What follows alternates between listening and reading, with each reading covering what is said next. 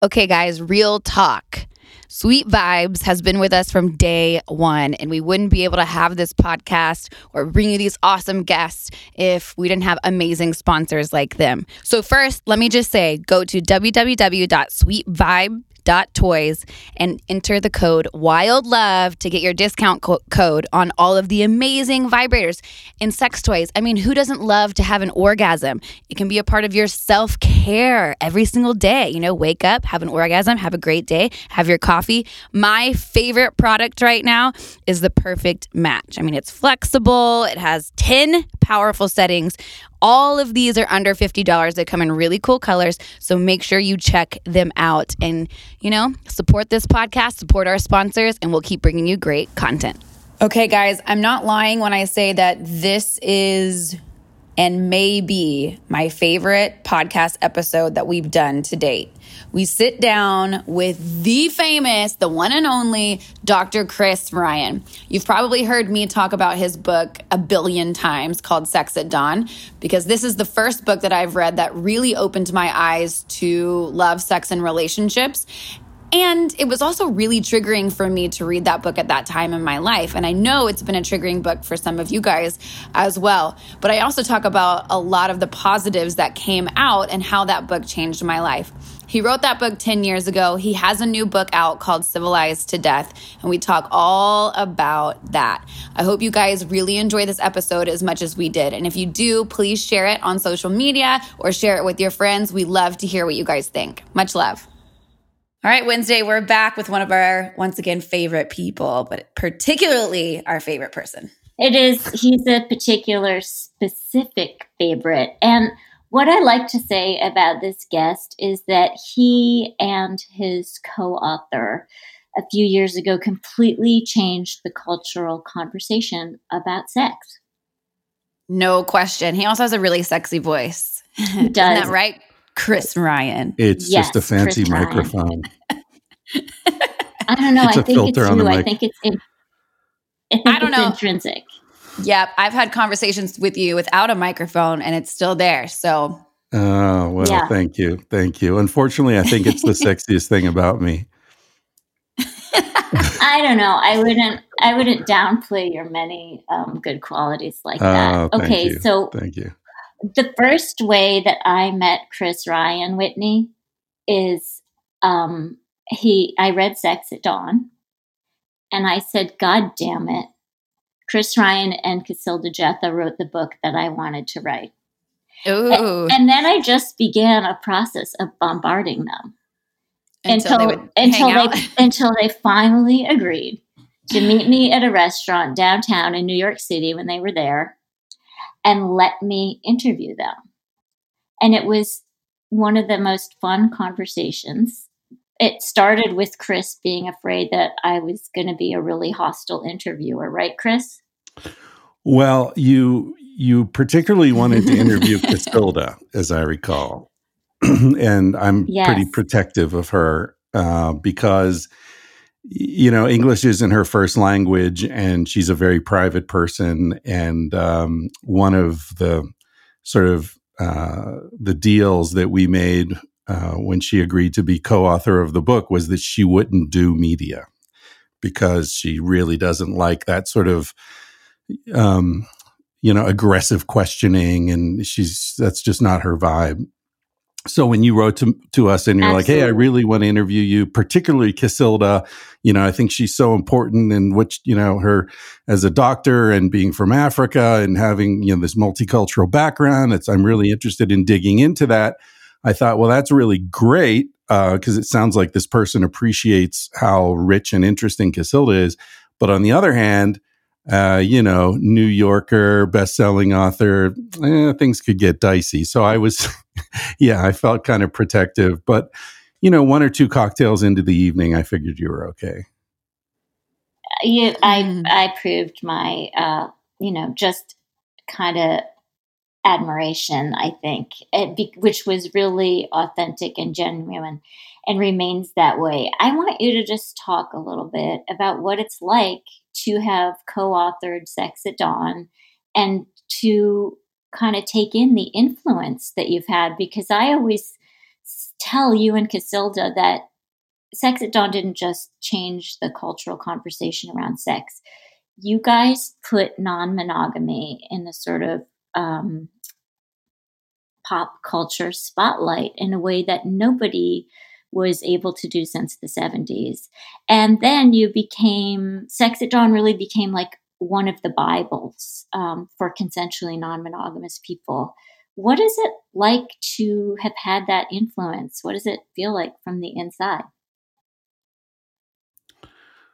Well, I don't know, to be honest. I'm watching it from outside, just like everyone else, you know.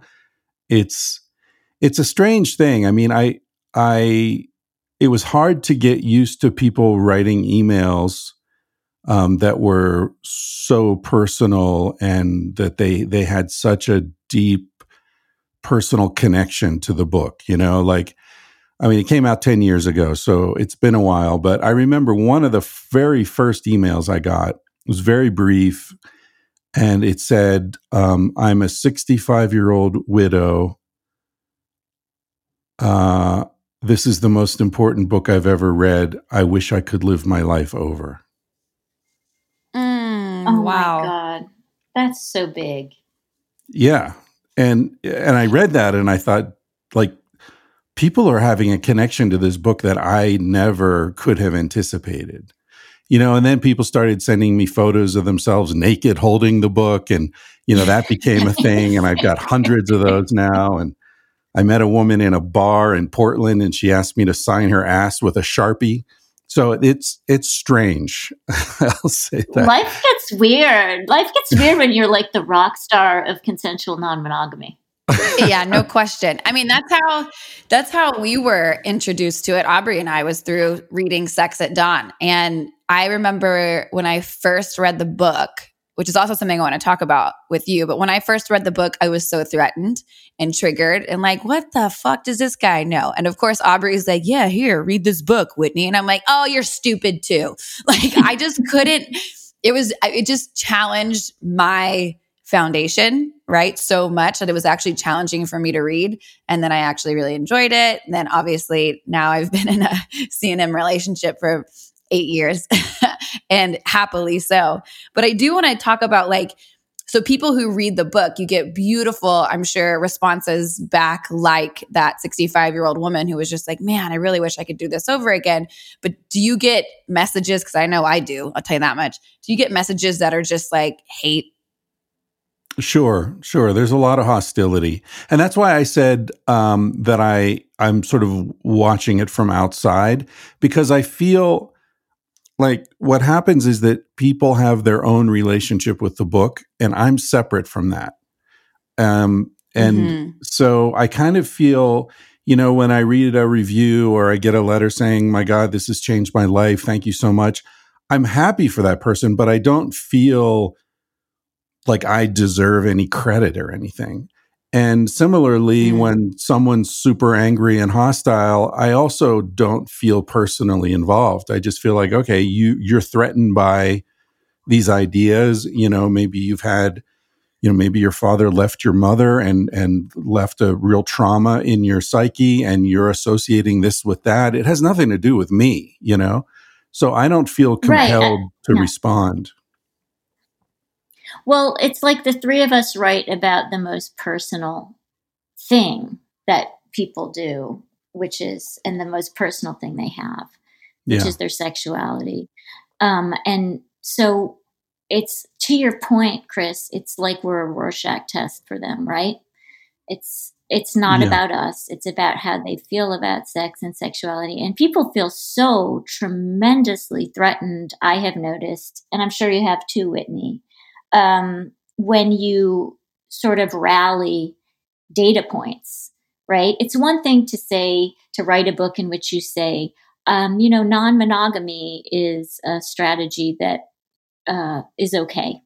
I think it's quite another thing when you make a compelling case.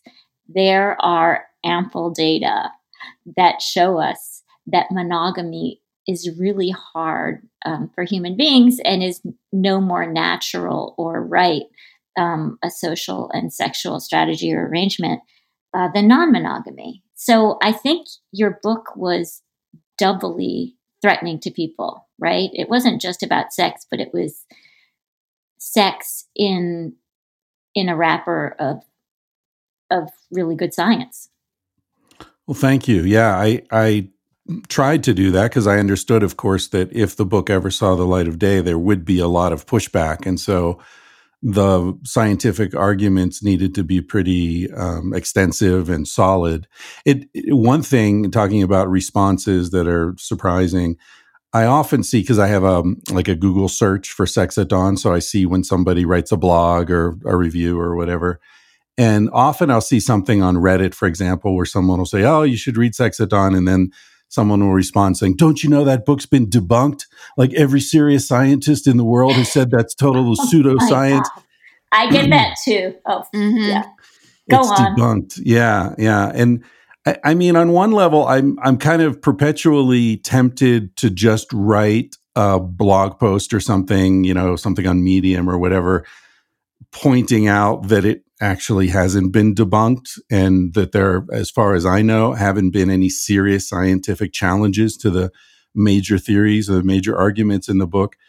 But the problem is, like, once you enter into that fray, then it does become personal, and it puts me in a position that I don't enjoy being in. I don't like. First of all, I don't like the conflict, and secondly, I've learned that you will never change anyone's mind. Ooh, Whitney, that seems to speak so much to our listeners. That seems like such great advice for people who maybe are struggling to help their families understand their decisions around non-monogamy or around being gay or gender fluid. This idea that it's really not the best use of your energy to try to change people's mind about sexuality. Yeah, maybe it's just about stating where you're at, because I think, like, I hope people can change their mind. I know that my mind has been changed, but yeah, I didn't have someone sitting me down saying, this is how it should be. It's like I just went through living it, and that's what's changed my mind. But it started with you, Chris, honestly, which was, I'm so appreciative of that, because my life is, and how I go through my love and relationships, regardless if it's monogamous or not, has been shifted in a very significant way because of writing Sex at Dawn. Well, thanks. I didn't intend that, I had no idea that it was going to become that kind of a thing. I was just, for me, it was just like I had stumbled upon something that seemed really interesting and important. And the more I looked into it, the clearer it became to me. And I thought, well, this just needs to be out there. People need to know this, that we've been lied to about the nature of our own sexuality. And I never thought the book would like start any kind of a movement or even really make people change their lives necessarily. I just wanted them to be able to forgive themselves for how difficult monogamy is, and also, like, getting back to your earlier point, go ahead. No. I was just saying, but that's like a really big thing for people to be able to forgive themselves for how challenging monogamy is. I mean, that goes deep. Yeah. And deep. Yeah. And anytime you're writing a book in which you are giving people permission and reframing for them that what felt like their deepest, darkest secrets and weirdness is actually normal. And then you use science to say it's not just me being nice and trying to make you feel better. Wow, you really start a fire. Yeah, I mean, I credit Dan Savage really with starting the fire. I feel like maybe I like piled up some wood, but he lit it. And I think he also, his presence in American society is so important and just sort of amazing that here's a guy with, no real scientific training or fame or anything, who just through his intelligence and compassion and sense of humor and that he was able to build up a following of millions of people who really, really trust him. And so and what about how he started so long ago, right? I know. Sorry to interrupt. He started Savage Love. I remember reading it in the Village Voice 30 years ago, right? Me too. Yeah. He started at The Onion, and then that got syndicated. Yeah. I remember. Do you remember like every letter to him started, "Hey, faggot"? That was his tag. Yeah. Oh my gosh. And he will talk about haters. I mean, so he really pushed not just the idea of being gay as a mainstream part of humanity that everybody should deal with and accept, but he was layering on non-monogamy too, right? And well, yeah, because it's part of gay culture, that gay male culture has been much more accepting of a sort of sexual freedom within an intimate relationship than heterosexual culture has been. And so I feel like when we wrote Sex at Dawn as a heterosexual couple, and then Dan Savage was like, hey, people, you need to read this. This is what I've been saying for 20 or 30 years now, but here's some science. That was a really powerful combination. And I don't know what would have happened if he hadn't been there, I think you would have touched a nerve no matter what, Chris, but I think that his imprimatur is really powerful. And, back to that point about science. But it was incredible to see after so many years how the fire got lit. And like to your point about, I always say that gay men gentrified consensual non-monogamy for straight people. The way they gentrified, the Upper West Side and San Francisco. It's like we straight people owe gay men in particular so very much. And I mean, if we're going to close the orgasm gap between men and women, we're really going to find ourselves very indebted to lesbians as well. I've always said if I were going to have sex with a gay man, Dan Savage is number one. Oh my God. If I were going to have sex with a gay man, can we have a time machine? Because if I were going to have sex with a gay man, if I can't have a time machine, it's Dan Savage. But if I can have a time machine, the gay man I want to have sex with is Oscar Wilde. Oh, that would be fun. Okay. But he'd never shut up, right? Well, but I like that. I like chatty sex. Yeah. Okay, well then there you go. It's perfect. George Michael's my time machine. I have to really think about it. But I mean, I feel like there's so many attractive gay men out there. Actually, Dan Savage just posted a selfie like yesterday or the day before. I was like, oh shit. I saw that. It was really hot. Yeah. Yeah, I always joke. He's not even kidding. No, and I joked with Dan about like how great it is if you're a gay man, you go to the gym, there's a chance you're going to have sex in the locker room, or at least a lot of heavy flirting. If I went to the gym thinking I might have sex, I'd be as pumped up as Dan is. Oh my God, that's such a good point. I would enjoy a good reason. I would enjoy going to the gym much more often. Yeah. Yeah. And spas. Yeah. Spas are like a very popular place for gay men to have sex and get blowjobs. Hey, by the way, spas are increasingly a popular place, according to my information, which is anecdotal. Increasingly, women are feeling pretty good about getting massages with happy endings. Wow. Yeah, I mean, I have no issue with it. I haven't gotten one, but I mean, sign me up. Yeah. For Untrue, I interviewed a lot of different women and also experts, but I also interviewed people, including massage therapists, physical therapists, and they told me, "Oh, hell yes, we have women who come to us and want." Release. They want an orgasm at the end of their massage. And a couple of massage therapists that I talked to had established a niche like that they were the massage therapists that the women that I spoke to knew they could count on for a good orgasm. Male or female? More of that, please. One was a male massage therapist and one was a woman. And they were very busy doing it. And there are sex researchers who have studied women as consumers of transactional sex. And they say that, in contexts where they say the higher a woman's income, the more likely she is to have attitudes like a heterosexual man about transactional sex. But also maybe the more she's likely to be like a gay man at the gym, right? Like, let's have more of that. More women going to the gym and hooking up. Well, not right now. I was going to say, well, we got to be able to go to the gym first.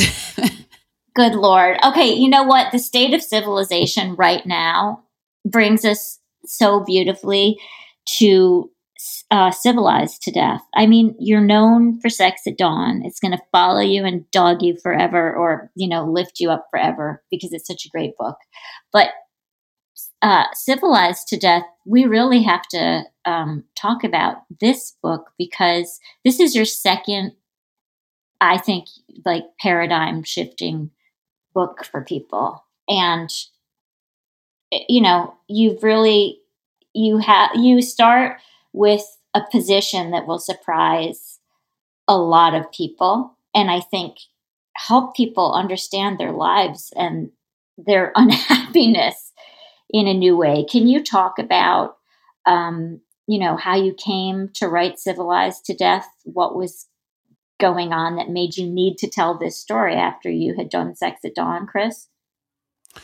Well, there was a section in Sex at Dawn in the middle, sort of brief section, I think it's 40 or 50 pages, where we said, we're just going to turn away from sex for a while now and talk about other aspects of hunter-gatherer life because, it seems like you can't just talk about one part of a social system without discussing how it sort of ripples out into other areas, right? So, for example, if it's a society's not strictly monogamous in terms of sexuality, then the question is, well, then who raises the kids? And, okay, so we got to talk about how kids are raised, and then, if kids are raised communally, then what's going on with property and ownership, and so all these.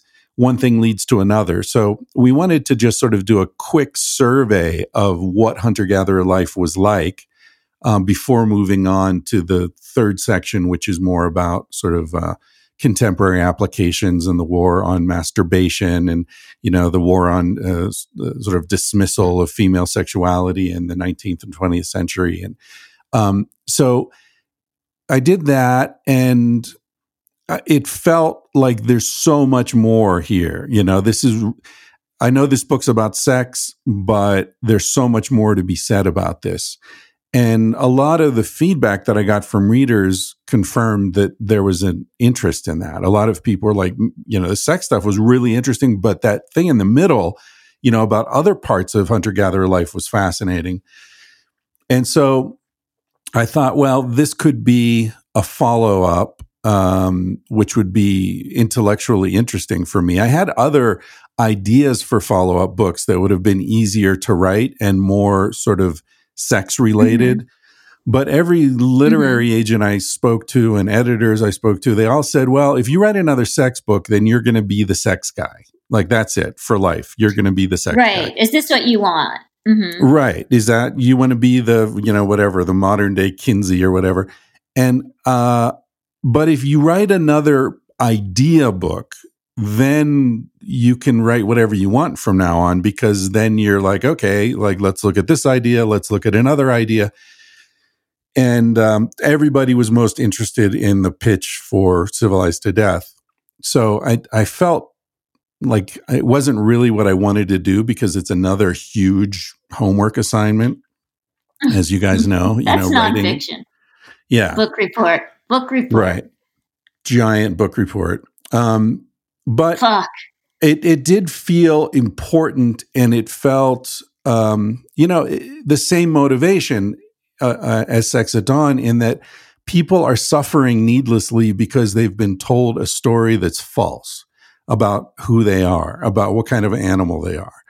And this neo-Hobbesian story that man is a wolf to man and life before the state was nasty, brutish, and short.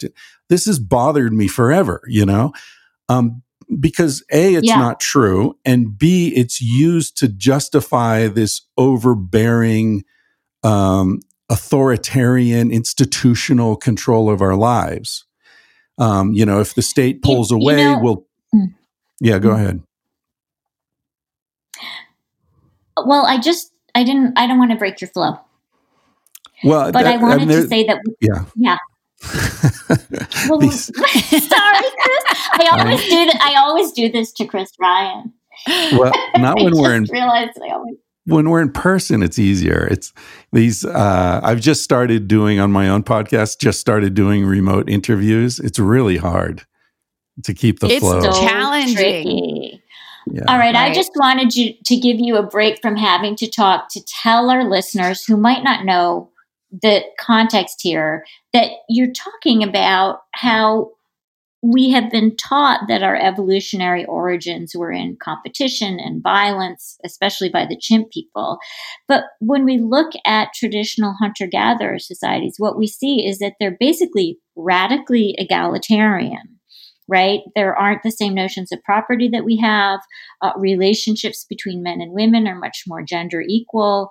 Often an arrangement called cooperative breeding prevails in which people have sex with multiple partners and raise offspring multiply. And Chris, you're saying this is not the narrative that people are familiar with. Right. The narrative that most people are familiar with can be sort of traced back to Thomas Hobbes, who said in 1651, I think, he wrote, life before the state was solitary, poor, nasty, brutish, and short. And of course, Thomas Hobbes was not an anthropologist. There were no anthropologists. He had never been out of Europe. He had no idea what life was like in non-civilized societies. And his life was one of extreme brutality. There were constant wars going on in Europe in his lifetime, pestilence and just all sorts of nastiness. So he basically did what a lot of us do. You say, okay, my life sucks, but at least it's better than theirs, and so that can be expressed as racism or classism or in this case, a sort of a historical presentism, saying that the present is so much better than the past. At least I have that, and it's based on nothing, no knowledge, no science, nothing. And the problem is that it's very sort of self-congratulatory. It supports the status quo. And so it's become a very powerful idea. And you have people like Matt Ridley and Steven Pinker and Richard Dawkins who support this idea that, this progress, I call it the narrative of perpetual progress, this idea that things are always getting better and better and better. And so, of course, this must be the best time to be alive because things are always getting better.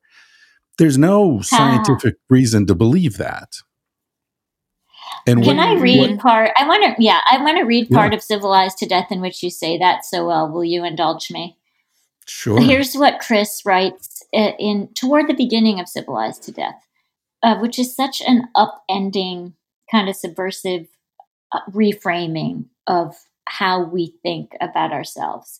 Whether the wonders of our age are worth their exorbitant cost is a question each of us must ultimately answer for ourselves. But before we can begin to answer such a crucial question, we must first cut through the veil of pro-progress propaganda to which we've been subjected for centuries in order to do two things: get a fuller conception of civilization that includes its costs and its victims, and think hard about how much meaning and fulfillment modern wonders actually bring to our lives. If everything's so amazing, why are so many of us so profoundly unhappy? That to me is like the brilliant kernel of Civilized to Death. Yeah, that's super interesting. That's like I love hearing that. It really gets my, peels back the layers and the shadows from my eyes.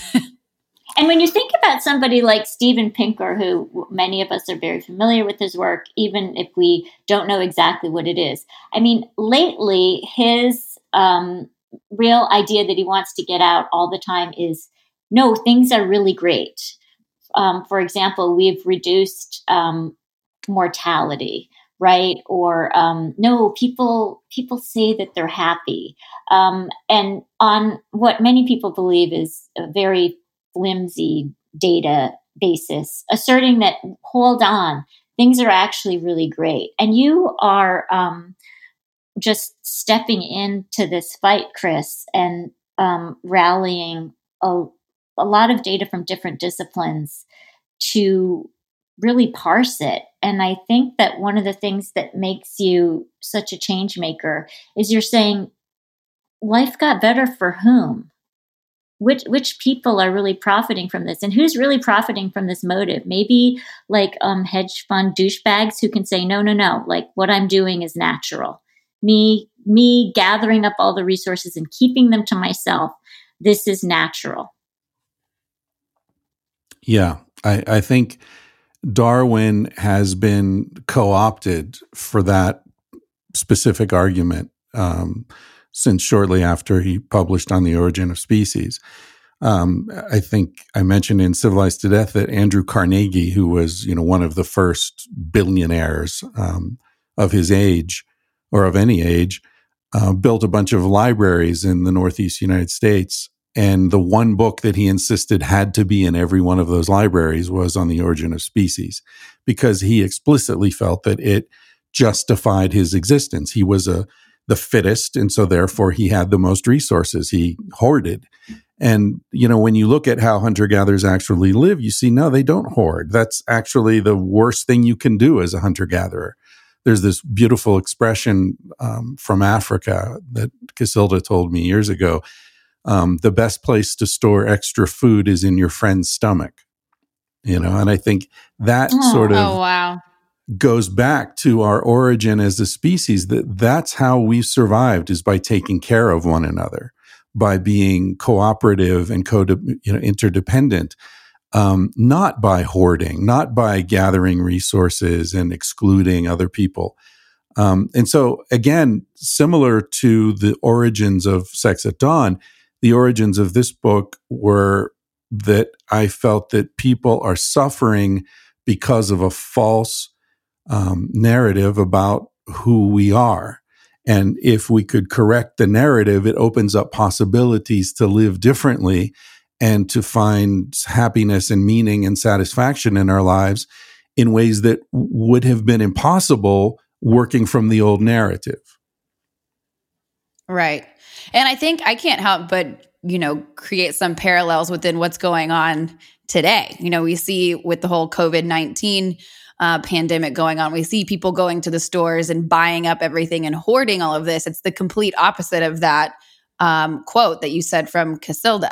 It's really interesting that we are talking about this while everything that's happening in our world is going on. And, sometimes with this, it's a matter of perspective when you are telling yourself a story about what's natural, which is what I think is so powerful about Sex at Dawn and Civilized to Death. If you're telling yourself that the natural human behavior is competition, right, which is what Richard Wrangham would have us believe, and what maybe Irvin DeVore, although I think he was a great anthropologist in a lot of ways, might have us believe that, our evolutionary origins are in competition and conflict. You will see that, right? That's what will stand out to you when you go to the IGA in Sag Harbor, which is where I am, and the cupboards are bare and somebody's reaching across you. But if you educate yourself to the point of view that most anthropologists believe now, right, which is that cooperation and affiliative behavior were as important in our evolutionary prehistory as conflict, for sure, if not a lot more. Then you kind of see cooperative and affiliative behavior. And I think it's so powerful, Chris, that you're helping us assert that cooperative behavior, including cooperative breeding and non-monogamy, but also just being affiliative and generous, is as much part of the arc of humanness as this competitive paradigm. Yeah, I think it can help us get through now. Or more so. I'm sure we do see people, buying up all the toilet paper or whatever in the stores. But what we don't see is all the people who are delivering food to their elderly family and neighbors, the people who are, taking care of other people quietly, the nurses and doctors who are going to work, even though they don't even have face masks and they don't have the right protective gear, risking their lives to take care of strangers when they could just call in sick if they wanted to very easily.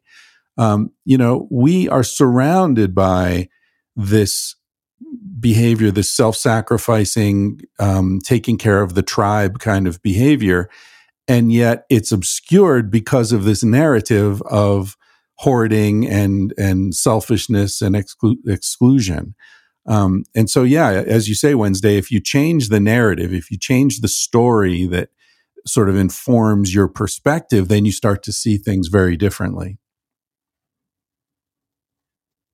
One of the examples that you get into in Sex at Dawn, and that I also used in Untrue, was one of the ways that in untouched hunter-gatherer societies, people keep things egalitarian. It's work to destroy hierarchy every day. And one of the ways people do this, who live in non-hierarchical societies, is through gift giving, and my favorite thing, object demands.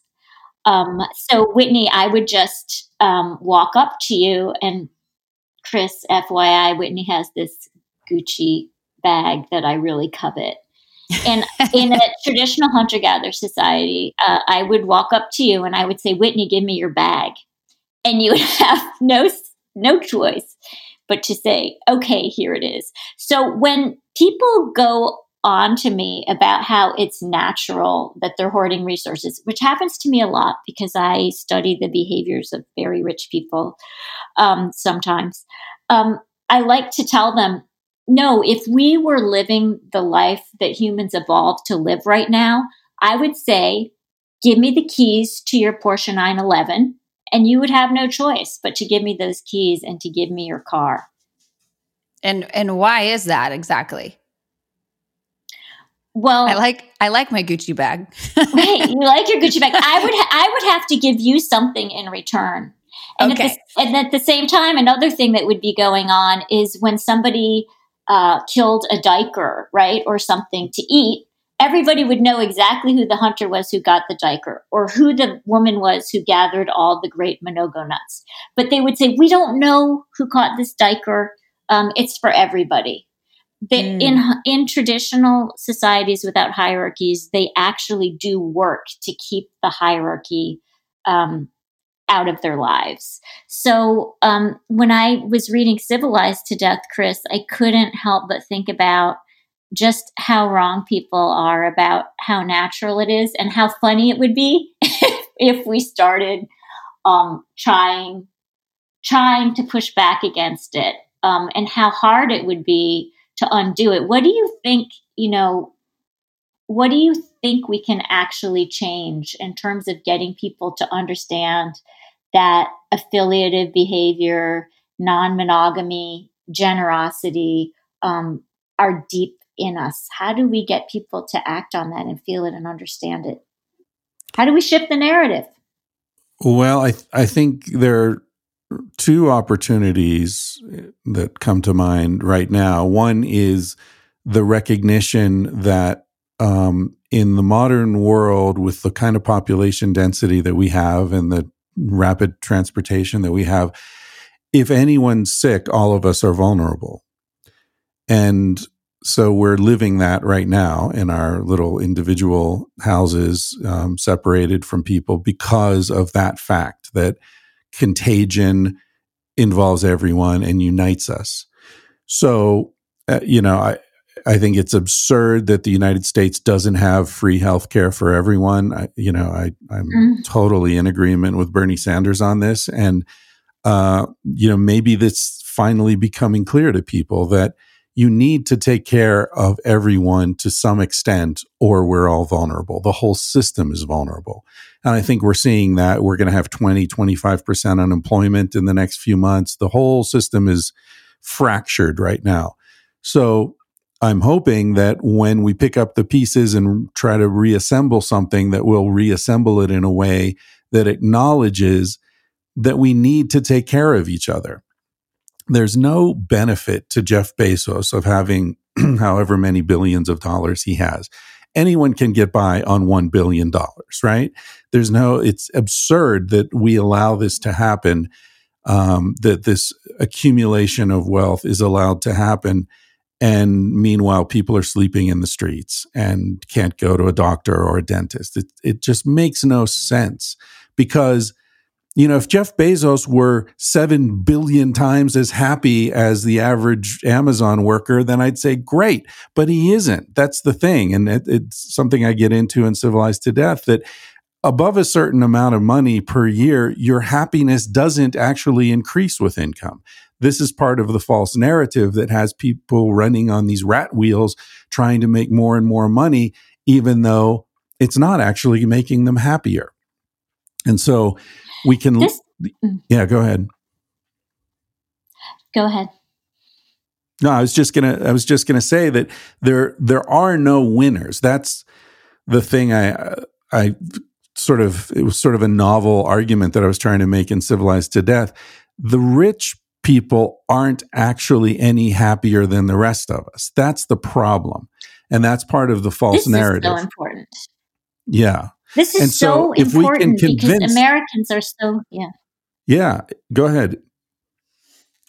Okay, I just wanted to say this is such an important myth to dispel. We know that if you control for poverty, and if you control for, having the most basic access to health, we're talking about as long as you can put food on the table and you're not worried that your kids are going to get really sick because you can't take them to the doctor, after you control for absolute poverty and a minimum level of well-being. We know from the data that money does not make people happier. And I love that that's one of the core arguments that you make, because you're really denuding people of one of the main motivators that is actually making them miserable, right? Which is acquiring more money. And then this point you make, Chris, about healthcare and how interconnected we are. I remember in Freakonomics, Stephen Dubner making the point that the countries where height is going down, height is one of the best metrics of overall health, like height in the aggregate of a country. And in the United States, height has been consistently going down for several decades now. Whereas height in certain other countries has been consistently going up in the aggregate. And what they found through their Freakonomics crunch was that height is going down in the United States because we have such huge income inequality, which means disparities in access to health and quality of health care. And so anywhere where height is going up, you see, it's not that they have the greatest healthcare, it's that everybody has the same healthcare. And I think that these two points about well-being are so linked to this idea about, money making us happier or not. Money, you're saying, leads to income inequality, which leads to not just emotional unhappiness, but like physically impacting us. Can you say more about that, Chris? The physical impact of being civilized? Sure.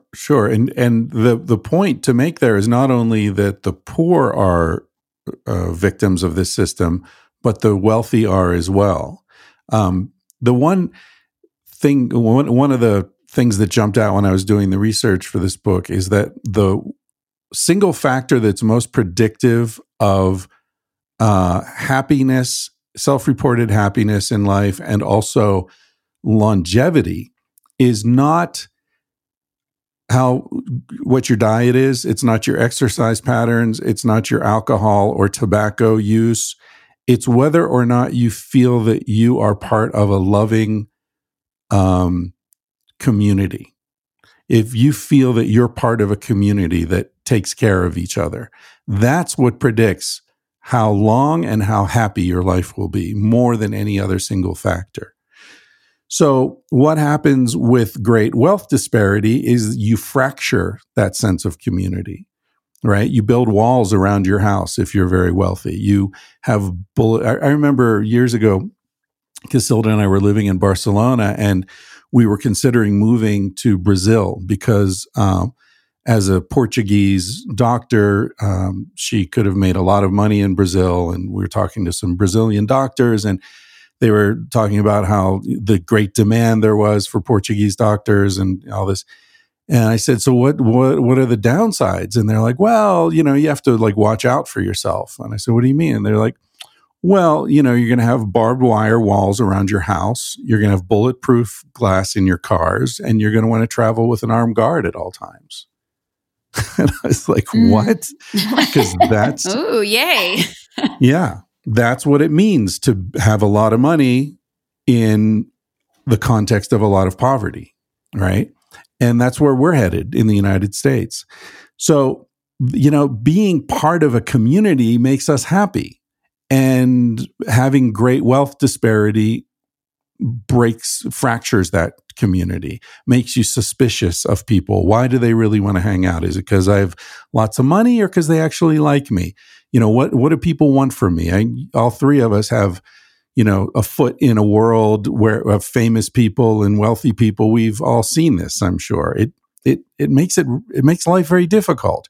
And in the book, in Civilized to Death, I told the story about the first time I went to India, and I was sitting in a restaurant, and there were these children sort of staring at my food, and how, that was annoying and it made me uncomfortable. And then the waiter came and shooed the kids away. And like, I've never forgotten that feeling of, fuck, this is really messed up. And I'm on the winning side of it, but it hurts me. It's not good for me.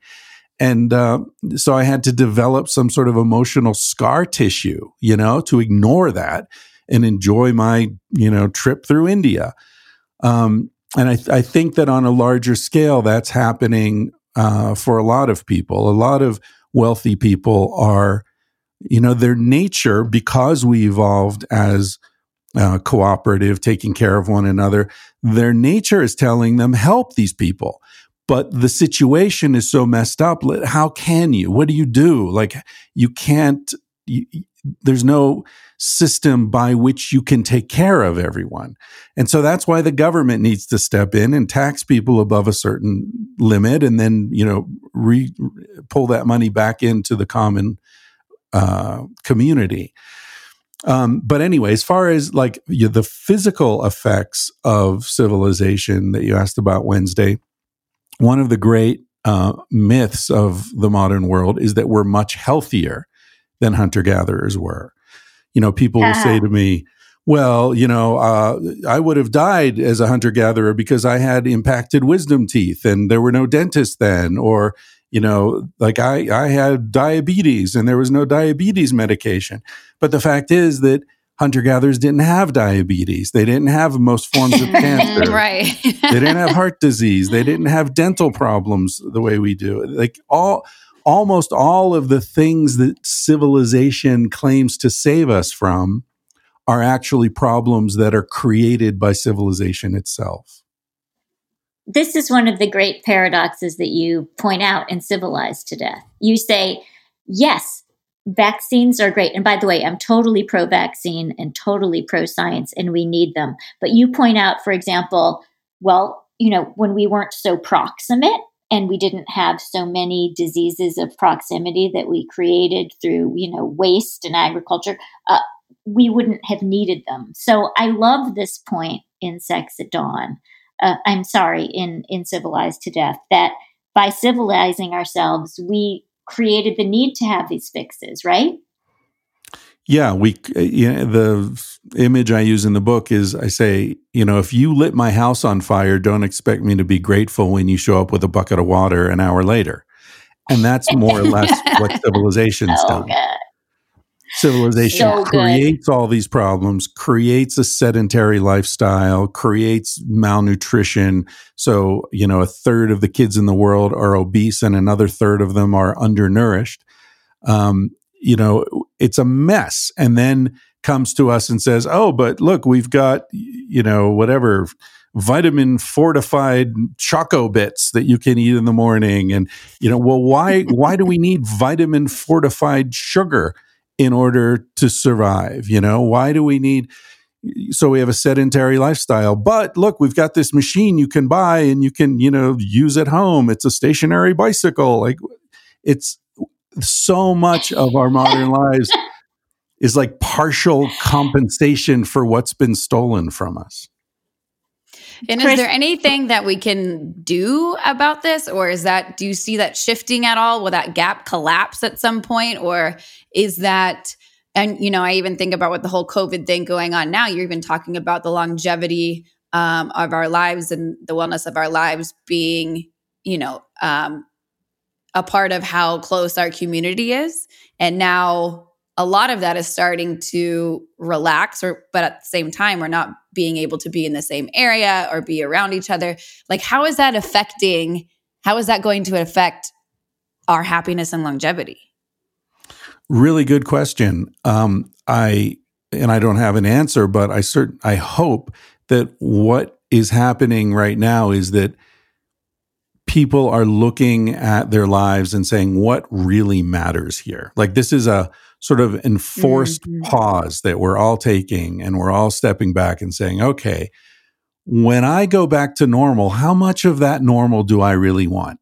So, for example, on a purely economic level, we might say, I don't really miss not going to Starbucks every morning and spending $10 on my super frappuccino. I don't mind making myself coffee at home.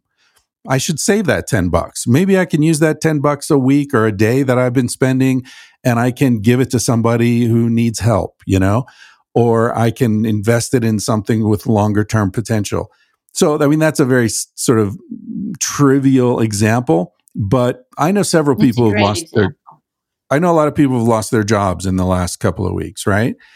And all of them, I'm talking about 4 or 5 people, all of them said, you know what, man, I hated that fucking job. I hated it, but I couldn't quit. But, well, now it's gone. Yeah. So I think there's a lot of that. A lot of people are going to be looking at their lives and saying, okay, do I really want to work to get back all the stuff that I had? How many of the friendships that have been on hold for the last couple of months do I really want to reestablish? So I think there's an opportunity for reassessment here that could be really positive. It's so important. And I think that one of the opportunities for reassessment is coming for people who thought they were so privileged. I've heard from so many people. I'm out in the Hamptons. I know a lot of very privileged people out here. And a lot of them are saying things like they're learning some of the hard lessons of Civilized to Death, and they're feeling better. For example, there's a pandemic and everybody is panicking, but people are saying, to your point, that they want to make coffee themselves, for example, or they're starting to appreciate, holy shit, I need to be nicer to my housekeeper and pay her more when she comes back here because this is really hard. Or they're saying, I didn't need 10 white V-neck t-shirts. My life is easier when I have one. And Chris, this reminds me of sort of an opposite point to Civilized to Death that brings your thesis home so clearly. I spent some time in Scandinavia not terribly long ago. And I noticed that, I'm a New Yorker. I like lukes. Like, we're used to in New York, we have a hard scrabble. There's a lot that's hard about being in New York. And then we sort of reward ourselves with luxury experiences, right? Like, we want this super luxe spa. It's not good enough unless it's like amazing. We need these like great sheets or whatever. We have to sort of we feel like we're on this hamster wheel and now we need these super luxurious rewards. Okay, so I went to Scandinavia and I noticed two things that made me think of your work, Chris. The first one was that everything around me in Scandinavia was beautiful in a basic way. The airports are beautiful. The bathrooms in the airports are beautiful. There's simple, accessible design that when you're walking through it, it makes everybody feel happy. The second thing I noticed was that there are really, across Scandinavia, there are not luxury hotels in the way that Americans might be used to. What's considered a luxurious hotel is really quite basic. And it hit me that both of these things are about there not being so much wealth disparity in these countries, and about people having the baseline of knowing, Scandinavia is known for there being a very strong governmental support net, right? And so people walk around every day knowing that their basic needs for nutrition, education, and happiness on most levels.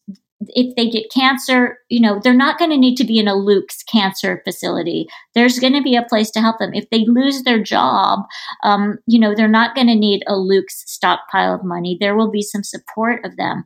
And I was thinking about how the fact that there aren't really big luxury hotels and that all design is good speaks to just how improved our lives are when there's not marked income disparity. And I had to ask myself as a New Yorker, what does it mean to give up luxury? And luxury is really just the hallmark of inequality, isn't it? Yes, and it's also a con job. Luxury is for suckers. I'm sorry. There's this line in the book where I said, and I hope I don't offend anyone here, but I said, a watch tells the time. A Rolex tells us you've got issues. You don't need, nobody needs a $15,000 watch. Why do you wear a $15,000 watch? Because you want to show everybody that you've got money to waste. And talk about why that's a con job. Spell it out. Well, because I talk about it in terms of wine, right? I like red wine. And there's definitely a difference between, a $2 Trader Joe's bottle of, whatever, and a $15 Rioja from Spain. I can taste the difference. It's significant, and it's worth an extra $13. But I've had bottles of wine that cost $200, $300, $400. I can't tell the difference. There's the rule of diminishing returns. So there's a difference between a watch that costs, $1.50 in Chinatown and, $150 watch that is, built to dive and, keep good time and all that. But between that $150 watch and a $10,000 watch, it's all image. It's all posturing. And, I think it's the same with everything. No offense, Whitney, to your handbag, but what is it? Louis Vuitton handbag. It is awesome. Who cares? I know, but I'm that person too. That's like, give me that Rolex. Well, that's because you're. And I love reframing that. We have issues, but I think that, Chris, one of the things you've done is you've helped us see that these things that we have framed as our issues are actually, symptoms of being civilized to death. I mean, we have to believe in the profound restorative and rewarding qualities of luxury because we've deprived so many people of it. Is that right?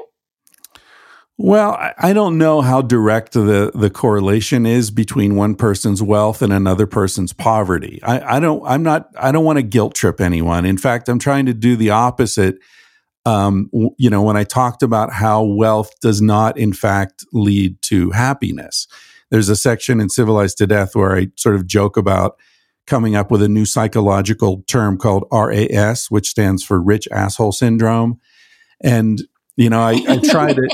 sort of invert the typical narrative. The typical narrative being that, assholes become rich because they're willing to do things that good people aren't willing to do in order to get money.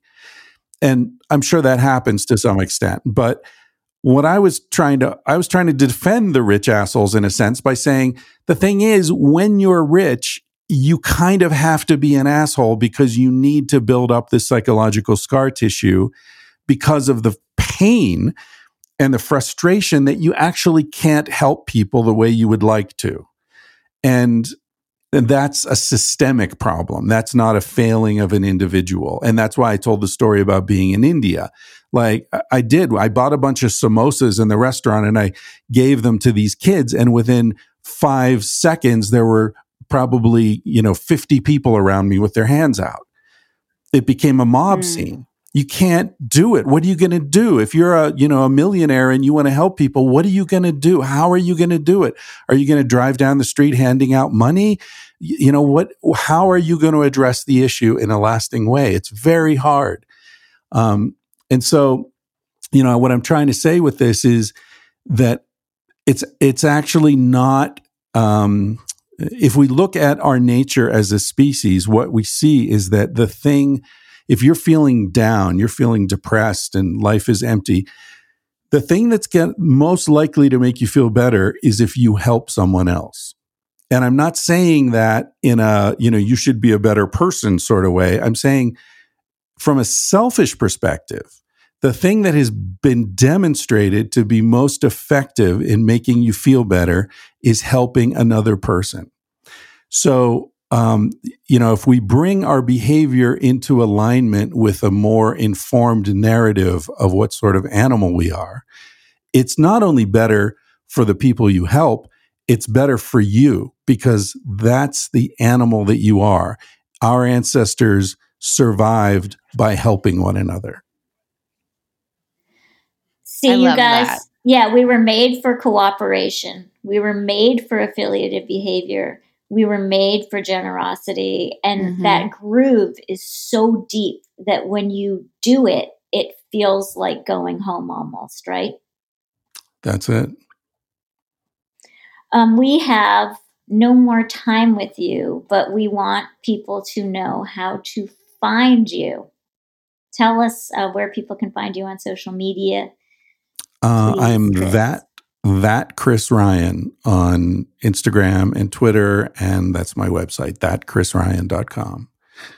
And they'll see links to books and my podcast, Tangentially Speaking, and all sorts of stuff. And if you have not read Sex at Dawn or Civilized to Death, if you've been living under a rock, which is understandable, I find them both to be life-altering books. And I just thank you so much for writing them, Chris. Yeah, without a doubt. I totally agree with that. And I love that we ended on, even if it's selfish, if you're feeling a little bit down, to go help somebody. I'm going to do that today. Yeah. And FaceTime somebody. If you can't touch them, see their face. Exactly. Yeah, there you go. Yeah. Reach out to people who are isolated. They really need you right now. Thank you, Chris. Thank you, guys. It was great talking with you both. Super exciting news, you guys. I am hosting an all-women's retreat in Nosara, Costa Rica in May. I want you to go visit Revamp Retreats to get more information on that, but it's going to be absolutely amazing. It's in one of my favorite places in the world, Nosara, Costa Rica, and I'm hosting it with one of my best friends, Caitlin Howe. It's all about bringing a really cool group of girls together and women together to bond and share an amazing experience to grow and transform. And you know what? Have some fun while we're doing it. So check out Revamp Retreats and find out more information. Hope to see you there. Hey, we hope you enjoyed this podcast. And if you did, it would help us a lot if you would leave a review. Yeah, leave a review, subscribe. We want to know how you guys felt about the episode. It really helps us out a lot to continue the success of the podcast and keep spreading our message.